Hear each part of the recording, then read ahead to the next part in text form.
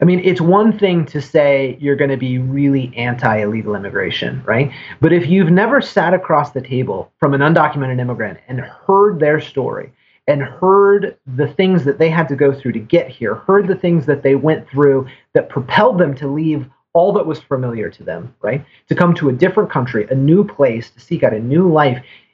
Until a person has heard that story, I could see how they might have very harsh and unbending views of immigration. But once you've heard that story and you've seen that human being and you said, man, if I were in your place, if I were in your shoes and I was experiencing the things that you experienced, heck, I would have done the same thing. I want to be my current self from this point forward. I want to learn how to play piano. Working with human beings, drinking wine in the middle of the day. I want to be a fire truck driver. I'm going to be the next greatest painter. Just kind of work with kids, getting them ahead in life. I want to be a welder. I want to be a beach bum. I want to be a baseball player. Brewmaster. A winemaker. Professional snuggler. Let me mention those sweet, hot lavender baths and writing in the evening.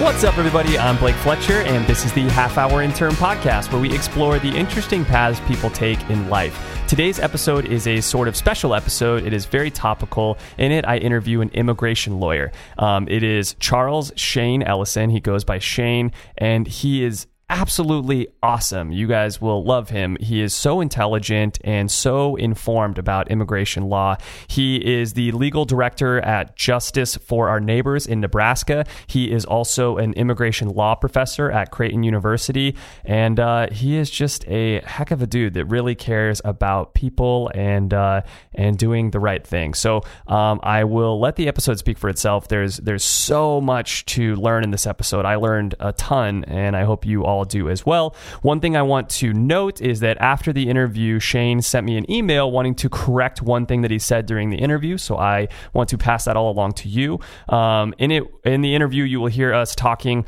about the amount of refugees in the world that end up in the United States and kind of the difficulty of the process for refugees to get into the United States and the difficulty of vetting and all those sorts of things that are in place. In that portion, he mentions that 1% of the world's population of refugees get referred for resettlement, and that only 1% of those get resettled in the United States, which would be 1 in 10,000 refugees end up in the United States. It is actually 1 in 1,000, so it's 1% of the world's population refugees get resettled, and it is 10% of those that get resettled that can make it to the United States after a very, very intense screening process. And I will put a link on my website to an article that he sent me called "Refugees Are Already Vigorously Vetted. I Know Because I Vetted Them," which is a great article from somebody that just recently stopped vetting refugees, but goes over the whole process. Anyways, just wanted to clear that all up before we get started. On to the episode. Here is immigration lawyer Shane. Thanks so much for coming on the show today. Yeah, thanks for having me, Blake. Yeah, absolutely. So first of all, I just would like to know, are you doing all right? Like, how are you holding up, man? Well, yeah, it's been a pretty wild and crazy 2 weeks, to say the least. And yeah, we're doing okay. There's a lot of work, a lot more than usual, and a fair amount of stress, both as an attorney representing immigrants as well as sort of vicariously on behalf of my clients. But yeah, we're holding up. I think within the legal community, the advocacy community, our thought is you can either despair or resist, and we're trying to be pretty concerted in that latter option. Yeah, absolutely. That's fantastic. So before we talk about everything that's going on right now, I think we should give people a background on what you usually do when things are not as crazy as they are right now. So what does an immigration lawyer typically do? And like, what are kind of like the breadth and the different types of cases that you take? Yeah, sure. So I guess by way of background, I would start off by saying that I'm a nonprofit immigration lawyer. And so the sorts of cases that I work on are going to be maybe a bit more specific or narrow than maybe some private immigration attorneys. You know, the legal field is very specialized. And so immigration law itself is a pretty big area. And so there are lots of folks that specialize within that. If you think about immigration law at a very broad level, there are folks that do sometimes exclusively employment-based immigration. There are folks that do family-based immigration cases. There are folks that do humanitarian-based cases, and then there's a smattering of cases that we call diversity cases, which are don't fit neatly into any of those other categories. So in terms of what I typically do, it's really a focus primarily on family-based and humanitarian-related immigration cases. And so even within those areas, there's a pretty significant breadth of cases that I might work on. So in the family-based context, usually you're working with someone who has a relative who's abroad or perhaps here in the United States that doesn't have a form of immigration status in the U.S. And so then you're working with a family member who lives in the United States that's either a U.S. citizen or a lawful permanent resident in most cases to file some sort of petition to help their family member either come here or gain status if they're already here. And the rules relating to consular processing, which is the term that we use to describe the process of applying for an immigrant visa to come to the United States from abroad, or adjustment of status, can be fairly complex. And so there are some individuals that just focus on practicing immigration law in that very narrow field of family-based immigration. I was going to say, it's so interesting that people would need to get a lawyer for that. It's like you feel like these should hopefully be things that if someone wants to come to this country, these are just processes, especially if they already had a family member that lived here, that these are processes that they should be able to figure out without needing a lawyer to figure it out for them, you know? Right. No, you would hope so. The Ninth Circuit has famously said that immigration law is second, perhaps only to tax law in its level of complexity.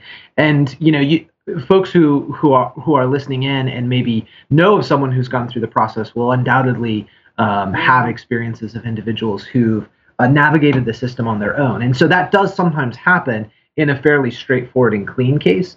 But cases can get really complex and sort of nasty quickly, and sometimes folks don't even realize if their case fits into one of those complex cases. So if they were one of the fortunate ones that had really straightforward facts, they might be able to do it on their own. But as an immigration lawyer, I always recommend at a minimum folks at least meet with an immigration attorney to get a sense for whether or not their case is one of those straightforward ones, or whether it would be better to have the assistance of counsel.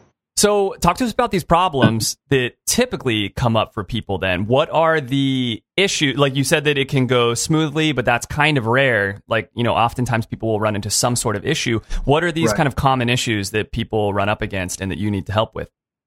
Yeah, sure. And then maybe just before I get to that, I'd say, the kind of two predominant case types that we work on. One is family-based cases. The other are humanitarian cases. In the case of humanitarian cases, I would say it's a lot more rare for folks to be able to navigate those waters on their own. So when I say humanitarian, I mean things like the U visa for certain victims of crime or domestic violence, T visa for human trafficking victims, asylum applications for people who are seeking to be categorized as refugees from within the United States, applications for temporary protected status.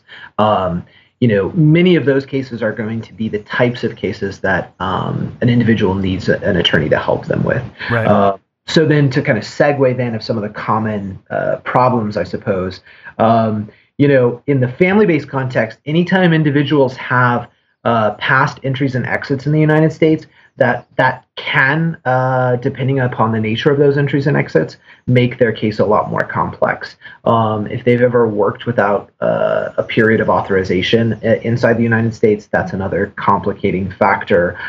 Any kind of encounters with immigration on the border sometimes raises the possibility of additional issues. Trying to think of. So you're saying if they worked for a period undocumented, that's going to complicate things. How does anyone know if they worked for a period undocumented? Yeah, well, so folks can apply for and be granted work authorization, but it can get very complex. So, for example, individuals who are working with authorization under temporary protected status, or what we call TPS, if those individuals continue to work past the expiration of their document, in most cases, they're going to be fine because TPS, usually automatically extends the authorization to work, even though the document says it's expired, right? Okay. So kind of a non-intuitive outcome.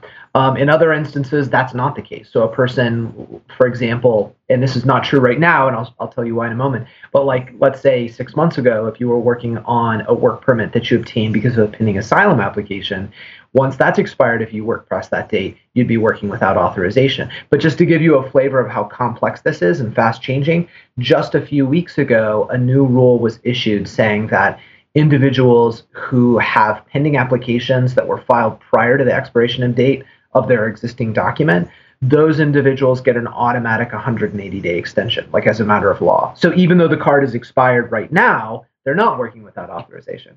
So I just use that as an example to say Wow. It's not always easy to tell whether you're working with or without authorization, Right. even though that's should be a fairly straightforward thing. And those are certainly things that the person themselves are probably not going to know about. It's not like they're getting all, the latest updates on immigration law.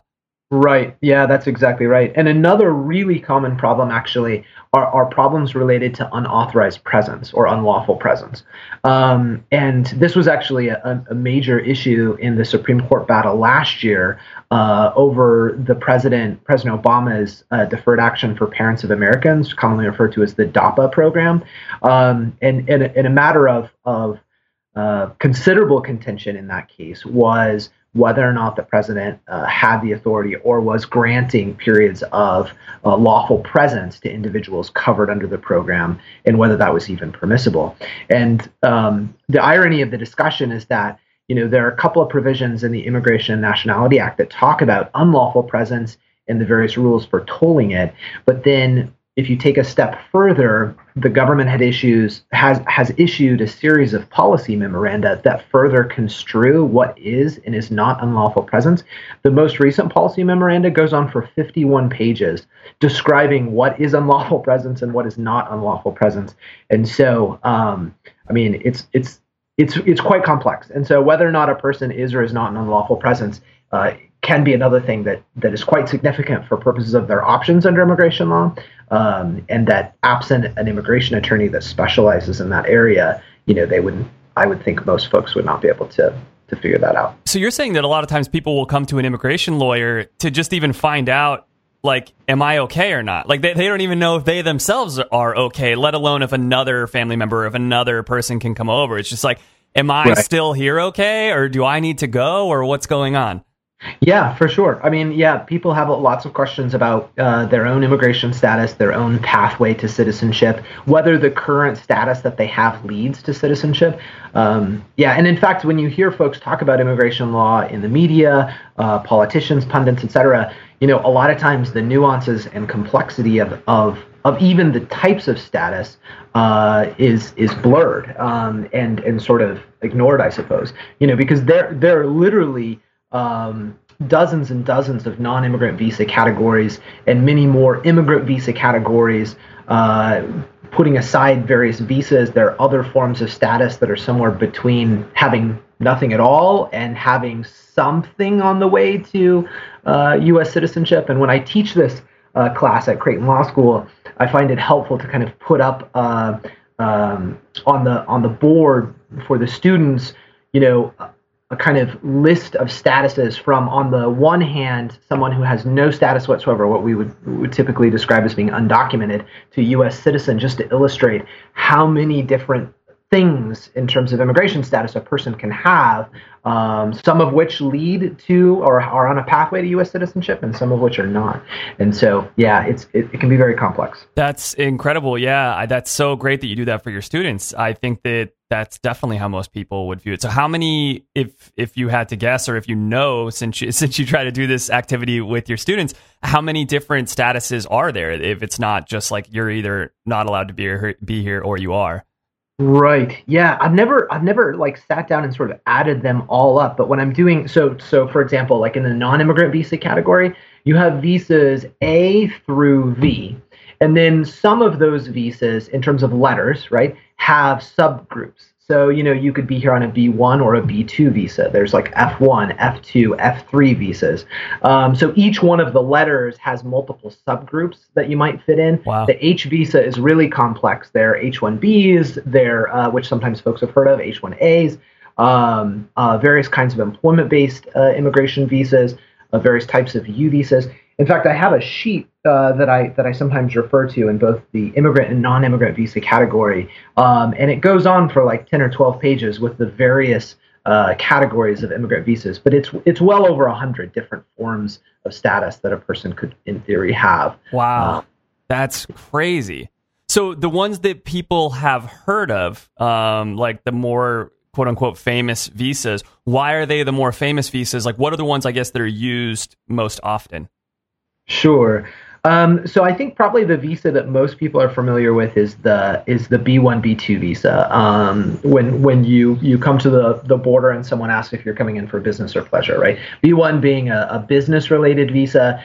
So let's say you work for a multinational corporation. You're coming into the United States just to meet with some folks in return, but you're not really getting paid by anyone here in the United States to do that work. You might come in on a B1 visa. A B2 visa might just be a tourist, right? Somebody that wants to see the Statue of Liberty and visit Times Square.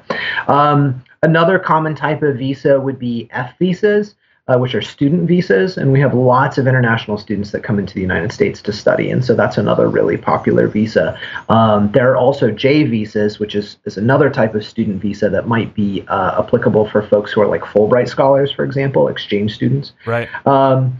Other visas that would be familiar, depending on who you're talking about, like law enforcement would be pretty familiar with, at least I hope they would, with U visas and T visas. And these are visas that can be used by law enforcement officials seeking to help individuals without status obtain status so that they can cooperate and work with law enforcement officials in the investigation and prosecution of a crime. So, And like I said, this could be a U visa, so victims of domestic violence or other serious crimes, felonious assault. There's a list of maybe 12 or more different qualifying crimes in the U visa context. In the T visa context, it would be specific to victims of human trafficking. But it's a huge tool for law enforcement because, understandably, victims of crime would be very hesitant or reluctant to work with law enforcement officials for fear that it might result in them being placed in deportation proceedings, right? Oh, God, right.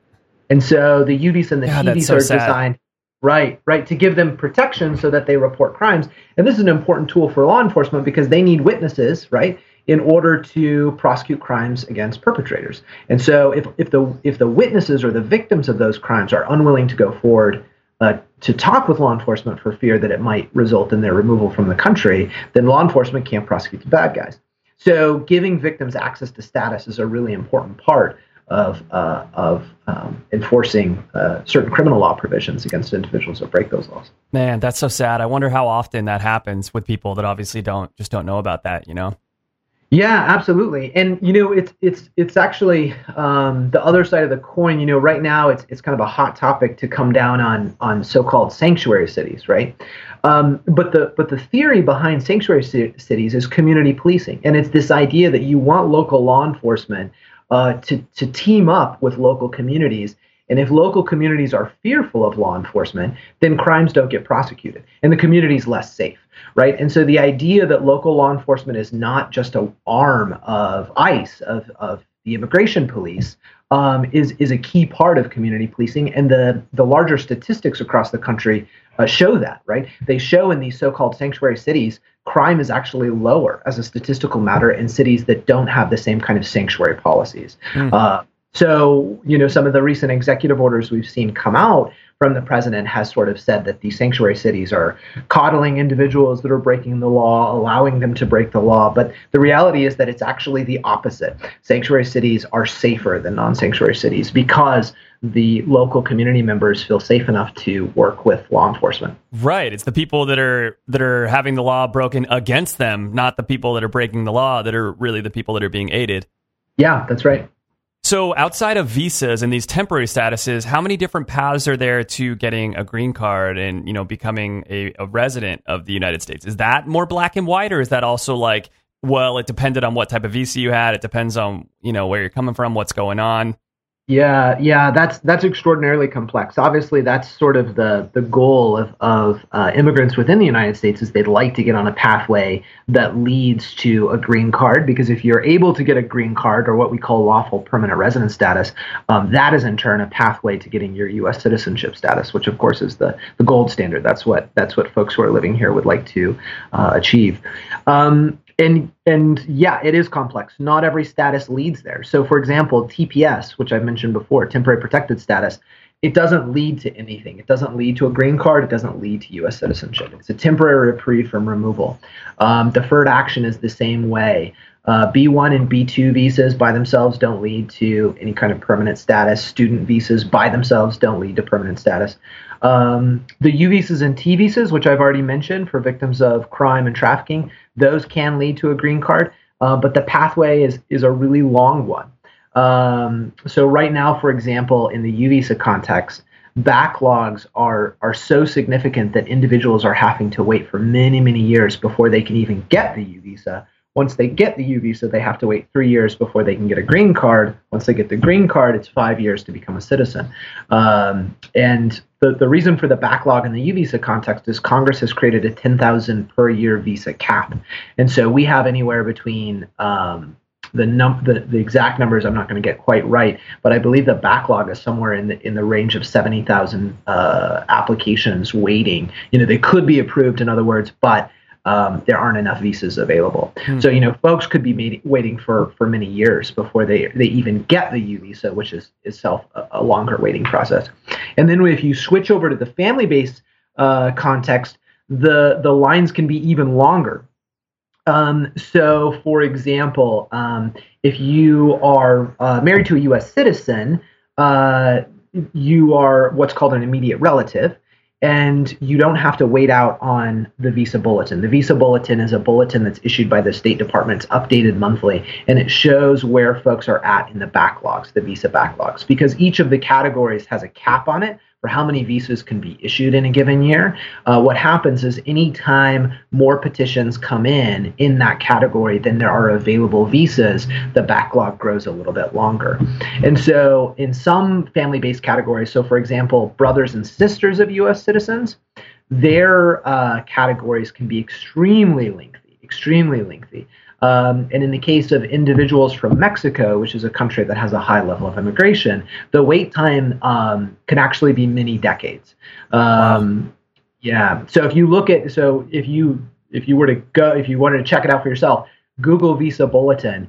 The F4 category is the sibling of a U.S. citizen. If you go to the Mexico category, you'll see what date they're working on. And it's sometime in the early to mid 1990s is the date that they're currently working on. So in other words, people who filed a petition at that time, they're just now, right now in 2017, getting a visa to be able to use that. But you can't just look at the difference between the date of the visa they're working on and today's date, because that assumes that visas are processed in real time. So in other words, next year, it's going to be 1 year in advance, and it doesn't do that. For every year you go forward in real time, the visa bulletin in that category has gone forward maybe 3 to 4 months. So your real wait time could actually be upwards of like 60 years if nothing changes, right? So, yeah, it's ridiculous, not only in that there are not many lines to get into, but of the lines that there are to get into, sometimes the wait time is longer than most folks are going to live. So, yeah, it's a very, very complex system, and that's just one illustration of why sometimes we say the immigration system is a broken system and needs to be reformed. That is Really interesting. So, yeah. So even if let's say you were applying when you were 20 years old, if there was going to be a 30-year wait, a 40-year wait, and right. even if you were willing to sacrifice your own life, but you thought, I want my kids to be able to grow up American citizens. Well, when you're 60, you're not going to be having kids. So it's just not going to work. That's right. Man. No, that's absolutely right. And in fact, that's a lot of times why we point to the fact that the system just isn't working for families, to explain why you have folks who are making a very difficult decision to leave their life, to leave what's familiar, to traverse, what can be a very dangerous territory, at risk of life and limb to get to the United States. You wouldn't do that if there were a workable, lawful process that was obviously much safer. Yes, 100%. Unless you were quite desperate. And so the number of undocumented folks in the United States, I think, is more a reflection of how the laws aren't working and folks are quite desperate to be here with loved ones who are already here. Yes, you are incredibly right. It's not, yeah, absolutely. It's very sad. So how would you say that we stack up against other developed nations? I guess not developed nations. Let's say like the top 10 to 15 nations in the country that people would desire to immigrate to. How do our immigration laws and the ability and ease of immigrating here compare to those other places? Yeah, it's a great question. It's kind of an international law question as well, because it's asking for information regarding the immigration laws of other countries in the world, right?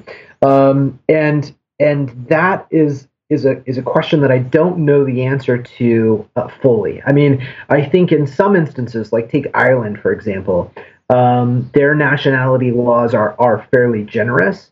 So that if you have family members that emigrated out of Ireland, many generations ago, in many instances, if you can show a connection to that family member and prove up the relationship, the ability to gain citizenship under Irish law is much broader and more generous than the United States. In other examples, so for example, if a person is a citizen of one of the EU countries, there's a lot of freedom, right, to travel and reside within other EU countries. And so if you're thinking of that in the context of immigration, it can be quite a bit more generous. However, folks do point out that the United States, in some instances, does have very generous immigration laws. And so in contrast to some developed nations that really try to prioritize merit-based immigration, right? Folks that have something to offer in terms of education or job skills or that kind of thing. Some developed countries really favor that over family reunification. And one thing that I think deserves credit in the United States immigration system is that I think as far as a raw number is concerned, the United States does prioritize family reunification over skill-based immigration, just in terms of the number of visas that are allocated to those various categories. So yeah, I can't give you an exact comparison in terms of would it be, does Canada, for example, have a more generous immigration laws than the United States? I don't think I'm qualified to answer that particular question, but I know in some respects the United States immigration laws can be generous, and in other respects more restrictive. Right, just ups and downs depending on what area you're looking at specifically. Right. Cool. So before we get into how kind of the last, let's say, 3 months or so have been for you and all the different changes and everything that's going on, please tell us a little bit about yourself and what made you want to become an immigration attorney. I feel like it's a kind of a fascinating thing for, you look like just your average white guy, like what right. made you decide that you wanted to be an immigration attorney? Right. No, it's a great question. So, I went to law school knowing that I wanted to work in the public interest field and knowing that specifically I wanted to, use my law degree to help folks. I had a real deep interest in international law, specifically international human rights.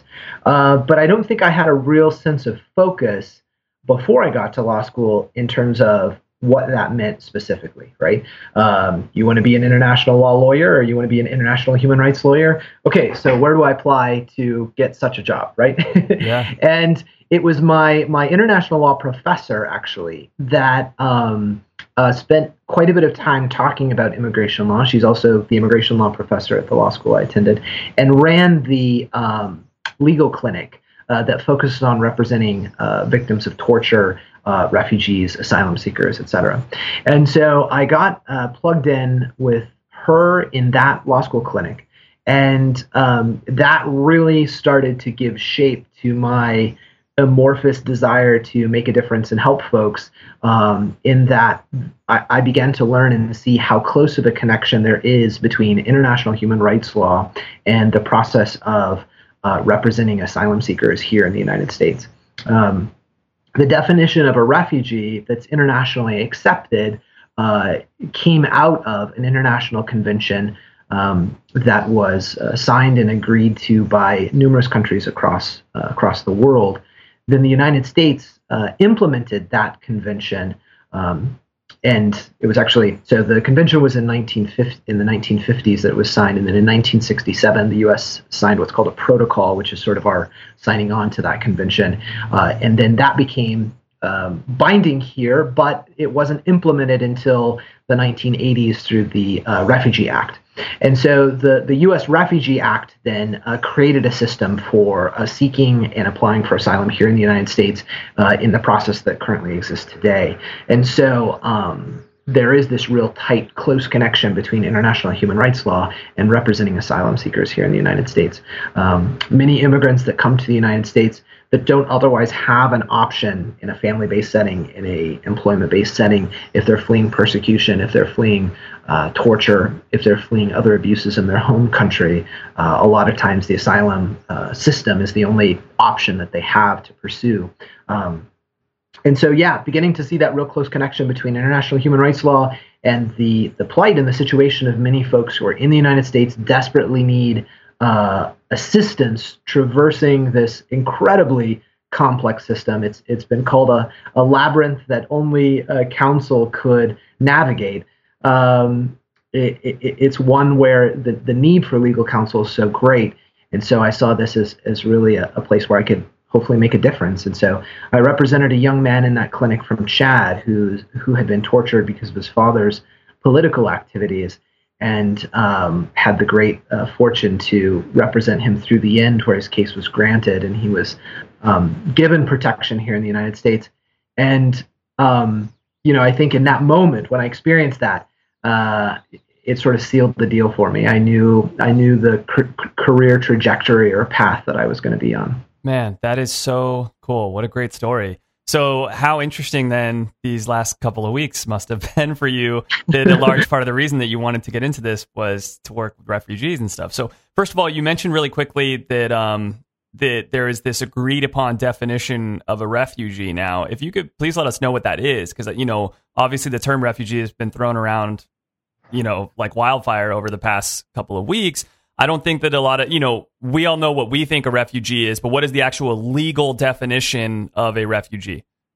Sure. So to paraphrase the statute, which has a lot of technical language, it's a person who's outside of their country of nationality, who's unable or unwilling to return to that country, either because they've been persecuted in the past, or they have what's called a well-founded fear of future persecution on account of one of or more of 5 different protected categories: race, religion, nationality, membership in a particular social group, or political opinion. And so that's it in a nutshell. Individuals who've engaged in persecution themselves, who they have persecuted other people, are per se not refugees. That's built into the definition of a refugee. But in a nutshell, that's the definition, the international definition of a refugee, as well as the U.S. definition of a refugee. And so where this can become quite complex is when you're dealing with that one social group, one protected characteristic I mentioned called the particular social group, right? Because what's a particular social group? And the law in this area is a very quickly evolving body of cases. And so that's where a lot of the advocacy comes from in terms of trying to push the envelope to obtain protection for broader groups of people or people fleeing conflicts that maybe we don't typically think of as refugee-producing conflicts. So like the real battle for us here in the advocacy community in the United States is trying to push the courts and push the administrative bodies to issue decisions that would grant increased protection to individuals fleeing epidemic levels of gang violence in Central America. in light of all of the terrible things that are going on in the world, right? There are more refugees now than any time since World War II, right? So the refugee crisis is really quite significant right now. But you have these areas of intense, incredible conflict, like in Syria and other parts of the Middle East. But the country with the highest per capita murder rate in the world goes back and forth between El Salvador and Honduras. And Guatemala is in the top 5 countries typically for most of the studies that have been done on this. So they're not the countries that many Americans necessarily immediately think of as being these war-torn countries, but the level of violence there is quite high, and so you have a lot of people fleeing that violence that are trying to be classified as refugees here and finding that the law doesn't look at them in quite the same way as folks fleeing other conflict zones. Man, well, that's so hard and difficult too, because if, like you said, like year after year after year, these places are at the top of the list for murders and violent crime and stuff like that, then at a certain point, this is this, systemic problem there. And are these countries in the developed world, are you just supposed to let in every single person from those countries that's not committing a crime? So then what even happens to those countries then? 100% of the good population leaves and only the bad population is left? And at a certain point, the country obviously needs to sort itself out, and effort needs to be made, I guess, by the developed world to help those countries sort themselves out. It does to a certain extent make sense that when there is more of a current acute problem, as it were, that's like, okay, we need to get these people out of here right now because this is this kind of acute thing going on, versus those long ongoing things have got to be tough. It makes sense. Yeah, I mean, when you're looking at immigration law, you're also looking at a lot of concerns of foreign policy, which you've just touched upon. And, people will oftentimes float concerns about floodgates and these kinds of issues with respect to granting asylum to individuals, south of the border. And so I think you're right in that it really has to be a twofold approach. I mean, on the one hand, I think it's important that we pursue compassionate policies that protect truly vulnerable populations and not send people back to a situation where, there's a very high probability that they will be killed. Absolutely. But on the other hand, not ignoring the problems that exist domestically in those countries that give rise to large numbers of migrants fleeing, right? So really working with the countries of Central America to try to help them increase security efforts, crack down on the gangs in a way that is, increases security for the local populations. And so, I think it's important to sort of take a both-and approach. So this might sound like a silly question. Hopefully it's not. How do these people even get in touch with us? Like, especially pre-internet, or if the people don't have internet where they're at. Like, if I live in Africa and I live in a terrible area of Africa and I need to get to America, how do I contact America? Like, how do I let them know I'm a refugee? How does any of this take place? Yeah. It's a great question. So, if the individual has family here in the United States, then communicating through family and hiring an immigration lawyer from within the United States may be one option for folks.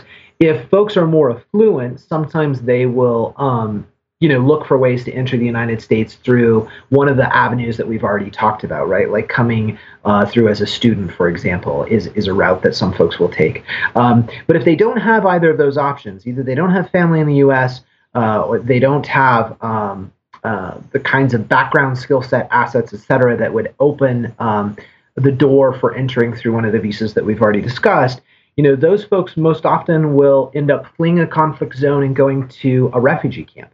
And for protracted conflict situations, folks will hang out in refugee camps for an extremely long period of time. The last time I looked at this, I wanted to say the average stay was somewhere between 15 and 17 years in a refugee camp. That's how long people live there, typically, before they can be resettled elsewhere. And so, in terms of how you get to the United States, then, I mean, it's a really, really difficult process to even make it through the refugee vetting and screening process. And the chances that you will actually end up in the United States are extremely small, right? So out of the total number of world refugees that exist right now, only 1% of that number will get resettled anywhere in the United States, right? And it's something like 1% of that number will actually get resettled in the U.S., right? So you're talking about a really, really small group of people. Wait, I'm sorry. So the 1% of the original number, 1% of the refugees will get resettled into another country, and only 1% of those people will get resettled in the United States? Yeah, that's right. That's Okay, right. And wow. so, and I can send you an article that talks about the numbers of folks. But like, so right now, for example, under the Trump administration, the number of refugees that have been given permission to enter the U.S. was reduced from 110,000 down to 50,000. But 50,000 is a fairly small. It sounds like a lot, but it's a fairly small number of the total number of refugees that exist in the world. A very, very small number. And so the first step then is going to one of those refugee camps, getting vetted there. Usually, folks will get vetted through UNHCR and then get identified as refugees and then referred for potential resettlement. And then in the United States, the process takes anywhere from 18 to 24 months of vetting by U.S. officials operating out of refugee camps or near refugee camps, processing facilities near refugee camps, to do biometrics checks, which includes taking their fingerprints, taking a photograph of their face, running those against numerous security checks that the government has, both domestically as well as internationally. And it involves in-depth interviews, in many instances, more than one interview for the person to be screened. And it's after that lengthy process of 18 to 24 months of waiting, being vetted. And by the way, not just security, also health-wise. So folks will have health screenings. They'll have to get certain vaccinations before they're allowed to be cleared to come to the United States. And then once they eventually get here, so the idea that folks are going to be exploiting refugee flows as a way to enter the United States to attack the U.S. is a bit strange when you look at it within the larger context of, number one, it's highly unlikely you're going to get resettled anywhere. Number two, if you get resettled anywhere, it's highly unlikely that you're going to get resettled in the United States unless you have some tie there already. Number three, you have to make it through that lengthy vetting process and just wait it out.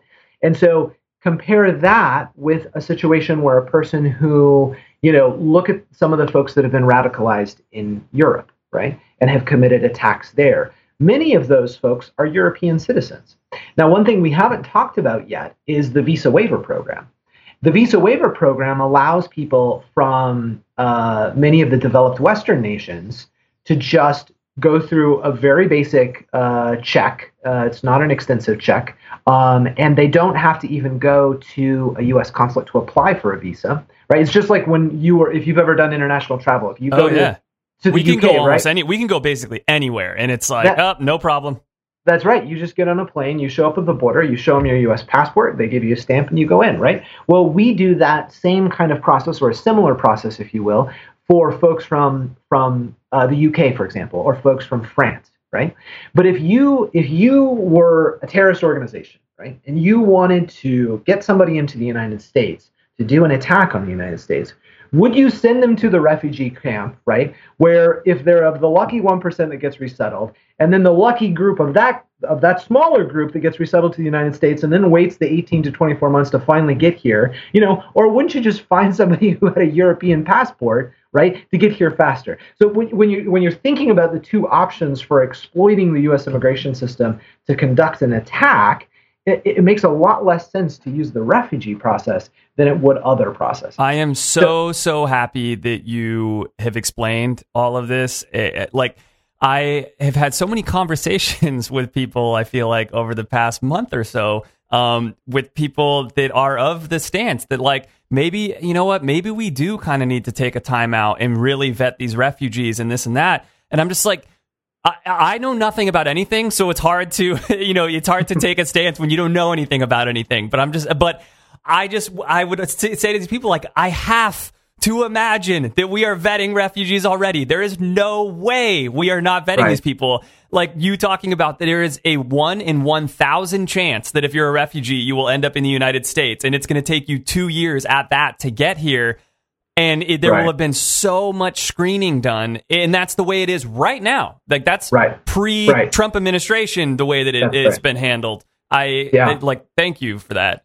Absolutely. I mean, a couple other figures that may be helpful. The Cato Institute, right, which is not known as being a bastion of liberalism, right? The Cato Institute calculates that the chance of being killed in a terrorist attack committed by a refugee is about 1 in 3.6 billion a year. By comparison, right, the Cato found that your chance of being murdered just by anyone is 1 in 14,000, right? So the chances of being actually harmed by a refugee are extremely low.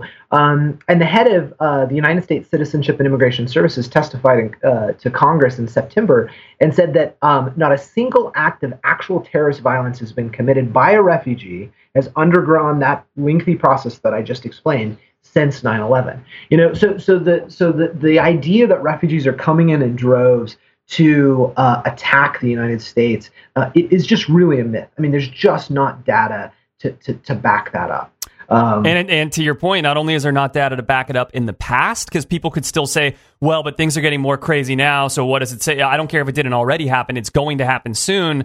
But if the process is that big of a pain in the ass, then they're just, like you said, there's better ways to do it. If you're a terrorist and you want to attack, that would have to be your last choice for the ways in which you're going to go about doing it. Right. Yeah, absolutely. No, absolutely.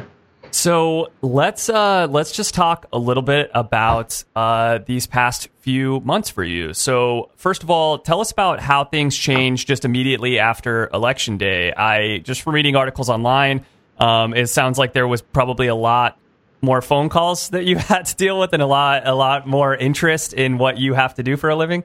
Yeah, absolutely. I mean, obviously we have a lot of ongoing cases that are in our office now, and we had a lot of calls from clients, really worried and afraid about how the new Trump administration would affect and influence their case. A lot of anti-immigrant rhetoric had been a feature of the campaign, and so immigrants of all stripes, various nationalities, were calling in concerned about how the new administration would affect their case. So I would say, since the election, fear has probably been the predominant thing I've encountered amongst existing and prospective clients. And then, of course, those fears. It was interesting because following the election results, I feel like a lot of people were saying, well, it was just campaign rhetoric, right? He was saying things that he needed to say to get elected, but he's not actually going to do any of this, right? And I heard a lot of people saying that, and I'm just like, well, look, I'm holding out hope that was just campaign rhetoric and that he's not going to do a lot of the things that he promised, but we can't just bank on that, right? We've got to be prepared for sort of the worst. And in the series of executive orders that have been released and leaked, right? Because there are at least 6 executive orders that I have in mind, 3 that have been official, 3 that have been leaked and we're afraid will be signed in the coming weeks or months, that have not only kept true to the campaign promises, if you will, but in many regards have actually gone further. And so that's been fairly jarring, not only for clients, but for those of us that represent clients affected by these executive orders.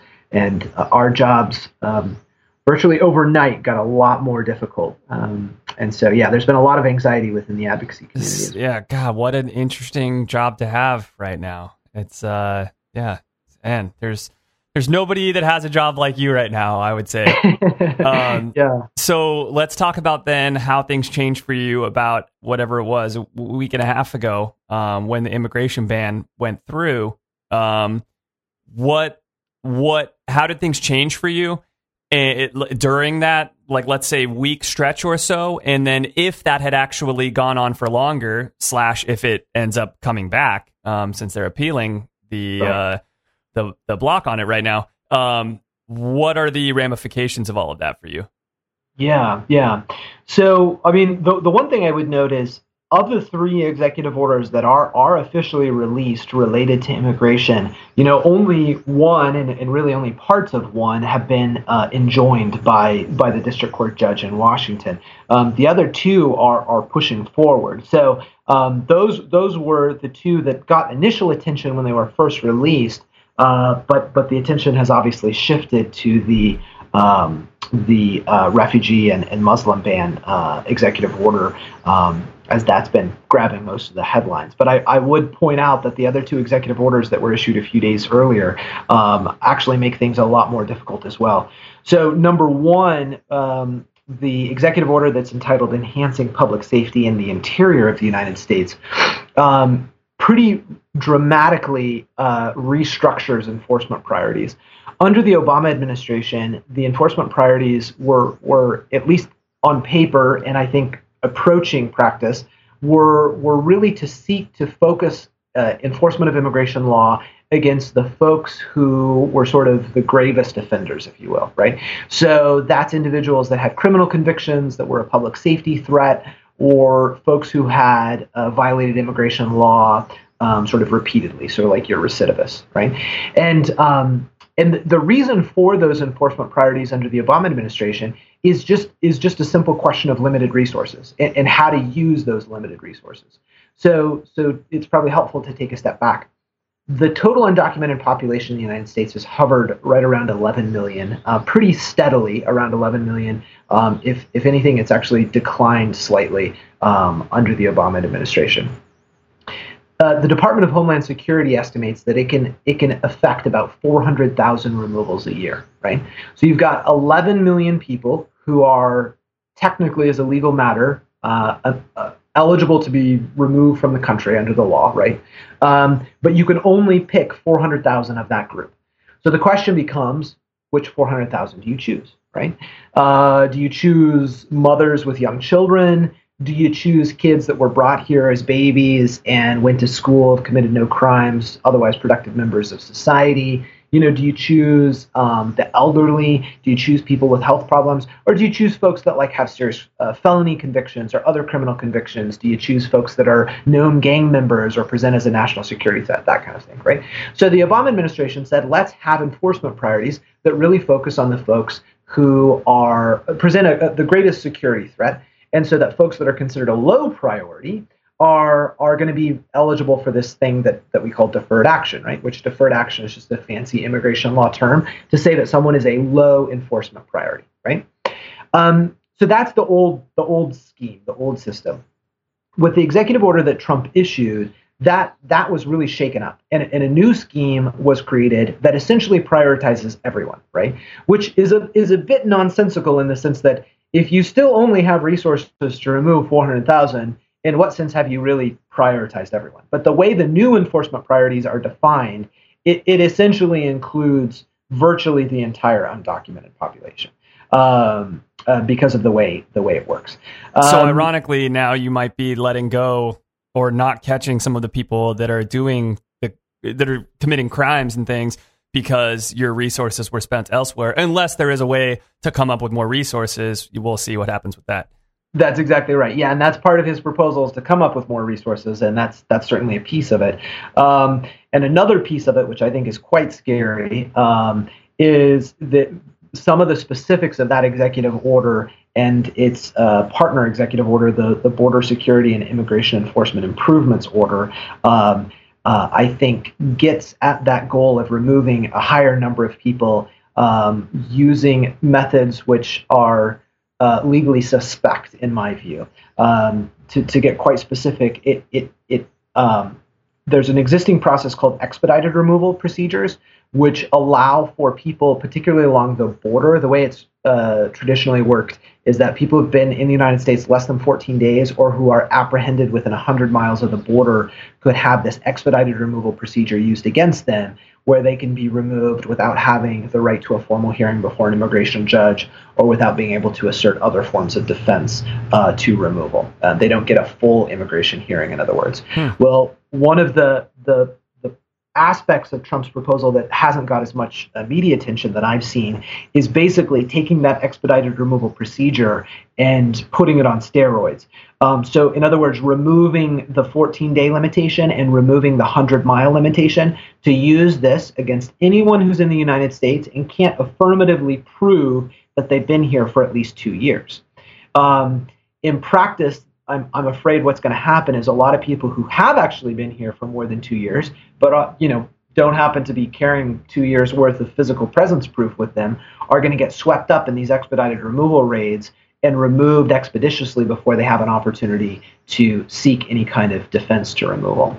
And so, in one of your questions about, as a practical matter, are more folks actually going to be removed? If you would have asked me this question even 3 or 4 weeks ago, I would have told you, well, I mean, resources are resources. It's not like suddenly the Department of Homeland Security has resources to remove more than 400,000 people than it did under the Obama administration. So while a new administration may promise to remove many additional people, unless there are new resources or congressional appropriations, I don't see how that's going to happen. But the thing I hadn't thought of is, well, you can tweak the rules and make it so that you can remove people a lot more quickly. A lot less expensively. Yeah, that's right. By making it more difficult for them to defend against deportation. And so that's my fear, actually, is that we could potentially see a huge surge in removals by denying people their due process rights, their rights to actually seek review of this stuff. So that's one of the other significant changes in our world, I would say, that's got a lot of people concerned. And as a practical matter, what we're trying to do to combat this is advise folks who have no status but who've been here for more than 2 years to start collecting proofs right now, so that they have a nice packet ready to go, that in the event they do get picked up within a fairly short order, they could submit a copy of that packet to immigration authorities to say, hey, you can't remove me. I've been here for at least 2 years. Just, to me, backwards and bizarre. And, this certainly isn't the only thing of government that is like this. And it doesn't seem to matter under what administration or Democrat or Republican or this or that. But I can't see, and I know I'm certainly not the only person with this opinion, like how we don't keep on weeding out the people that are committing crimes, get them out of here. And everyone else, like the guy that is just picking grapes in California for wine season, or the other thousands of undocumented farmers in California or around the entire country. Why do we not just give these people basically a one-time, like, you're here right now, there's 11 million of you, 10 million of you are totally cool, we're just going to make you citizens and you need to start paying taxes immediately. And who disagrees against that? The person has got to be so stoked that they are finally don't have to worry every time they see a police officer. They don't have, you know what I'm saying? Like, they're not scared. And then everyone that is complaining about budget and this and that, it's like, these are good people, and there's not a lot of people that I know.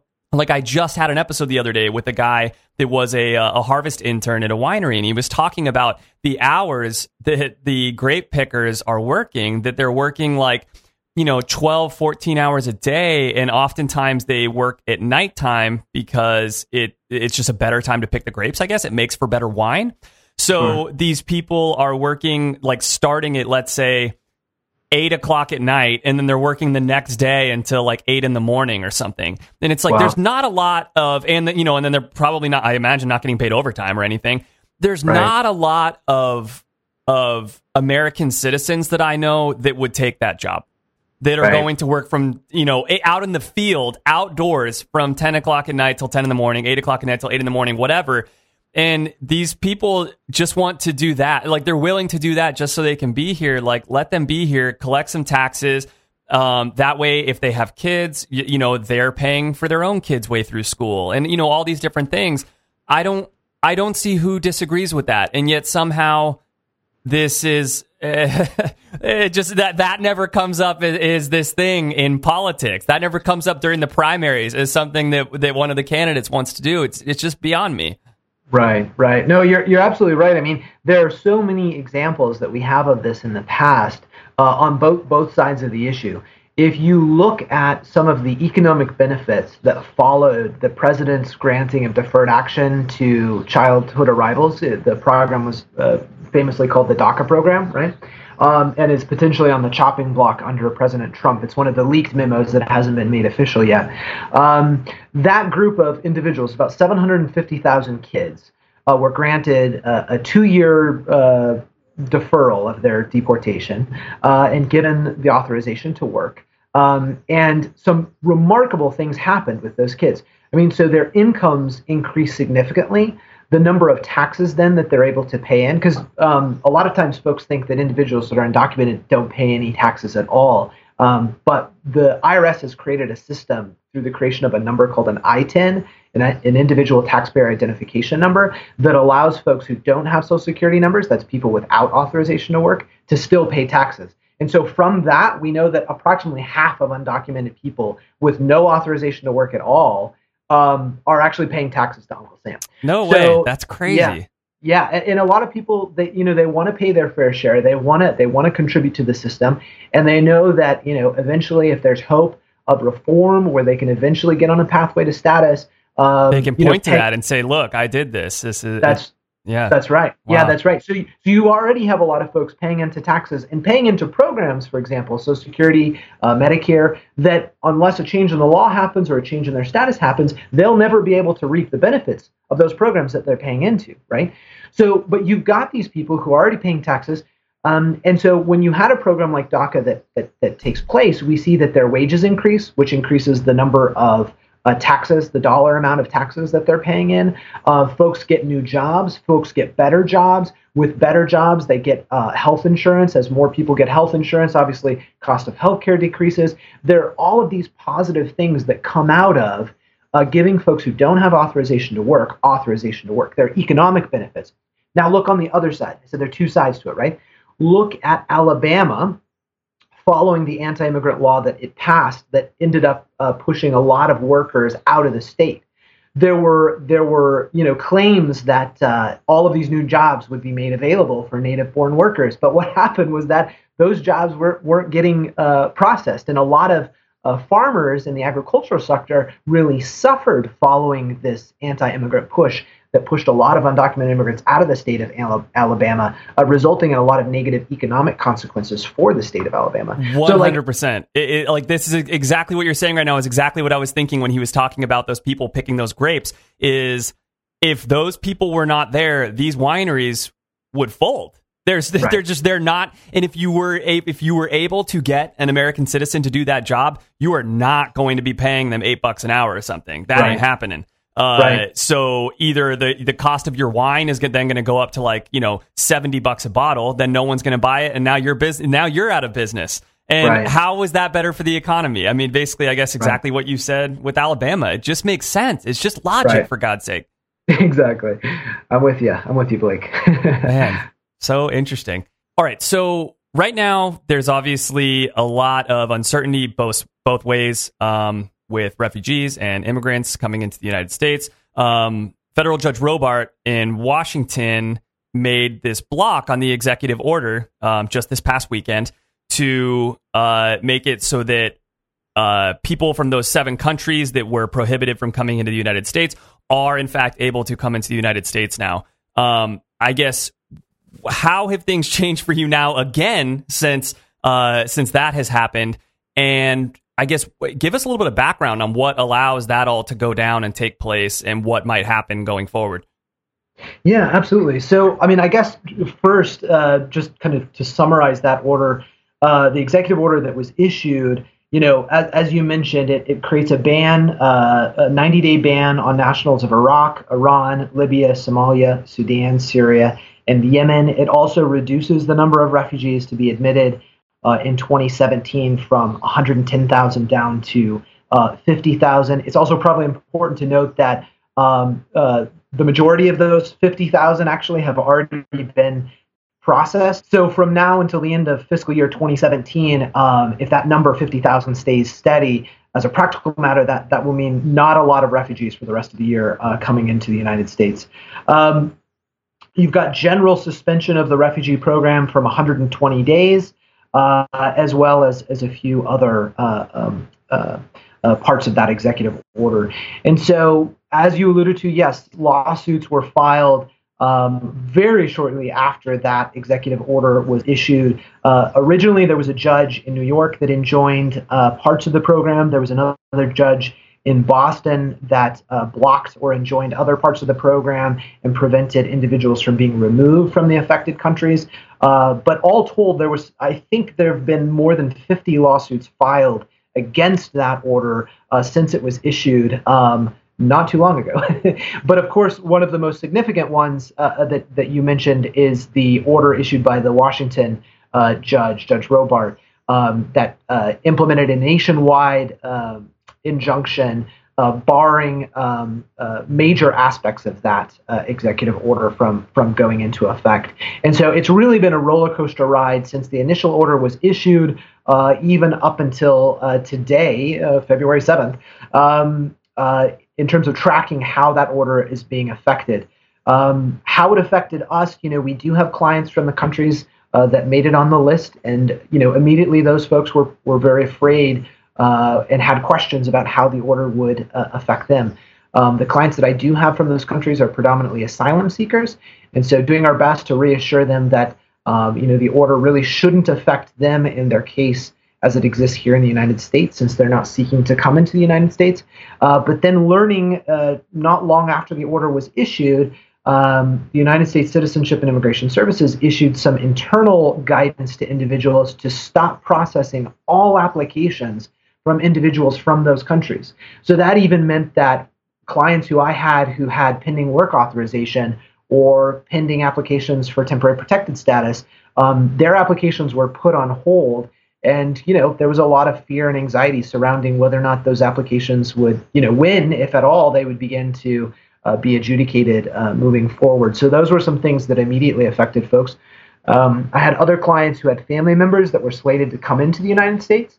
And of course, they were told that they were no longer allowed to board the plane. And in addition, I work with a couple of refugee resettlement organizations, and I heard reports from two of the three resettlement organizations that we have here locally reporting that individuals who had tickets that were slated to come into the United States, they'd gone through that lengthy refugee vetting process we'd already talked about. They were cleared to come in, and their flights were canceled and not allowed to get on the planes to come to the U.S. So it's been a wild ride. The latest I've heard is that since the order has been enjoined by the federal judge, that refugee processing has resumed. Some of the folks with canceled flights have had new flights scheduled for them, and some individuals from the affected countries are now being allowed to board planes to come back to the United States. But it's really been chaotic, and I suspect it will continue to be chaotic until we get additional clarity on exactly what parts of the order will be allowed to stand and which ones will be blocked. Man, it's just so terrible on so many fronts, and not the least of which is like it just shows such a lack of unity and of just knowing what's going on, and it's just man, it's weird. So what happens now? So Judge Robart blocked this order, and I know that this is being appealed by the Justice Department. So what happens with this appeal? How long is that something like that most likely going to take? And if that appeal goes one way or the other, and also who rules on that appeal? And then if that appeal goes one way or the other, what would then the next steps be? Sure. So right now, the parties are preparing and submitting briefs to the Ninth Circuit Court of Appeals to try to overturn the what we call a temporary restraining order, or TRO, that enjoined enforcement of the program. And so the case right now on that particular piece of the case is before the Ninth Circuit Court of Appeals. They will hear arguments, receive briefing on the issue, and then issue a decision. And depending upon the outcome of that decision, one or the other of the parties may wish to seek further review of the case by taking it up to the United States Supreme Court. And one way or another, I do suspect that this case will eventually make it to the Supreme Court to have the justices weigh in on whether or not this kind of ban is lawful or is an executive overreach. Interesting. Man, it's an interesting time to be alive. I will say that much. And an interesting time to be you, to be sure. For sure. But like I've said, I think there are a lot of opportunities for attorneys to step up and to do what we can to resist these kinds of policies to try to stand up for folks that don't otherwise have a voice. So it's an honor to be able to work with folks like this affected by these orders and to try to resist these policies that are unjust. So. Love it. It's an honor to even speak with someone like you that is doing these great things. It makes me wish that I was doing more. So let's start to wind this thing down, Shane. Okay. First of all, how have your views on immigration changed since you started down this path? Because it sounds like you were obviously very open and wanted to help people so much already when you started down this path. Have there been kind of any ways in which you've changed or things that have come to light for you since you've worked more? Yeah, absolutely. I mean, I think this is true for anyone who moves from a position where they're thinking about an issue in the abstract to a place where they see the faces of the people that policy affects, right? I mean, it's one thing to say you're going to be really anti-illegal immigration, right? But if you've never sat across the table from an undocumented immigrant and heard their story and heard the things that they had to go through to get here, heard the things that they went through that propelled them to leave all that was familiar to them, right? To come to a different country, a new place, to seek out a new life. Until a person has heard that story, I could see how they might have very harsh and unbending views of immigration. But once you've heard that story and you've seen that human being and you said, man, if I were in your place, if I were in your shoes, and I was experiencing the things that you experienced, heck, I would have done the same thing. And I think a lot of people feel that way once they learn more about the issue and more about the people that are affected. And I think this is true for me as well. As I met more and more individuals that were faced with these incredibly excruciating decisions, in some instances, young kids, teenagers, who are like, I've got to leave my family. I've got to leave what's going on here because the gangs are coming after me. They say they want me to join. If I join, I'm going to be forced into doing a whole bunch of things I don't want to do. If I don't join, they're going to kill me. And I've got nowhere safe to live in my country. I've got to leave, And so once you meet that person, I don't know how your views can't change. And I'm no exception. My views on immigration have only become more compassionate as I become more exposed to the stories of the people who've gone through these really difficult situations. People who love their kids just as much as I love my kids. People who want a future for their kids just like I do. And people who would be willing to sacrifice greatly to ensure that future for their kids is good and possible. Really decent people making very difficult situations in very difficult circumstances. And so, yeah, my views have definitely softened to become more compassionate, I would say, as I've been exposed to more of the factors that push and pull people to migrate to the United States. Man, that's beautiful and sad and everything. A lot of emotions around what you just said. And let's go ahead and finish up with any sort of parting words of advice, wisdom, anything like that for, I guess you almost kind of handled it already for people, which is to just try to have some compassion and empathy. So maybe any parting words of wisdom or advice for immigrants or people with family members that live outside of the United States. So I guess for like the non-immigrant listeners, I would suggest, get plugged in somewhere, learn more about the issues, learn more about the stories of the people affected by immigration policy. It's easy to think of it in black and white terms if you're looking at it just as raw data, raw numbers, pure policies divorced from the human impact. I think folks would grow and benefit tremendously by spending a little time and volunteering with a nonprofit that provides free legal services or low-cost legal services to undocumented immigrants, just to learn some of those stories and get more exposed to the issues. So that would be, I guess, some parting wisdom to the non-immigrant community. Any members of the immigrant community listening in, I think the best thing that I can share is that there are a lot of folks in the United States, and specifically within the legal community, within the larger advocacy community, that are here for you. There's a lot of anti-immigrant rhetoric coming from the president, coming from policymakers, but that's not representative of the views of the majority of Americans. And there are a lot of people pulling. for immigrant communities. Your value in the United States is tremendous. It's beneficial, and we want you here. We want to welcome you. I love it, man. Shane, thank you so much. This has been such a pleasure. You've educated me so much, and I know you're like so busy with everything that's going on right now. So thank you so much for taking the time to do this with us. We really appreciate it. Yeah, my pleasure, Blake. Hey everyone, it's Blake. I hope you all enjoyed the episode. If you did, I would appreciate it so much if you considered leaving a review for the show on iTunes. I swear it'll only take like 2 minutes. Just search for the show on iTunes, click on it, click on ratings and reviews. You can leave a quick review, or just keep listening to the show. I appreciate that as well. Or tell a friend about the show or something. And if you have any ideas for the show, if you have a particular job or hobby that you would like to hear interviewed on the show, if you yourself think that you do something interview worthy and you would like to tell the world about what this job or hobby is that you have, head on over to halfhourintern.com. There's a link right there at the top that says submit your ideas, and you could submit your ideas for the show, be them somebody else that you would like me to interview, a particular field that you would like to hear about, or even if it is you yourself that would like to come on the show. Thanks so much for listening, you guys.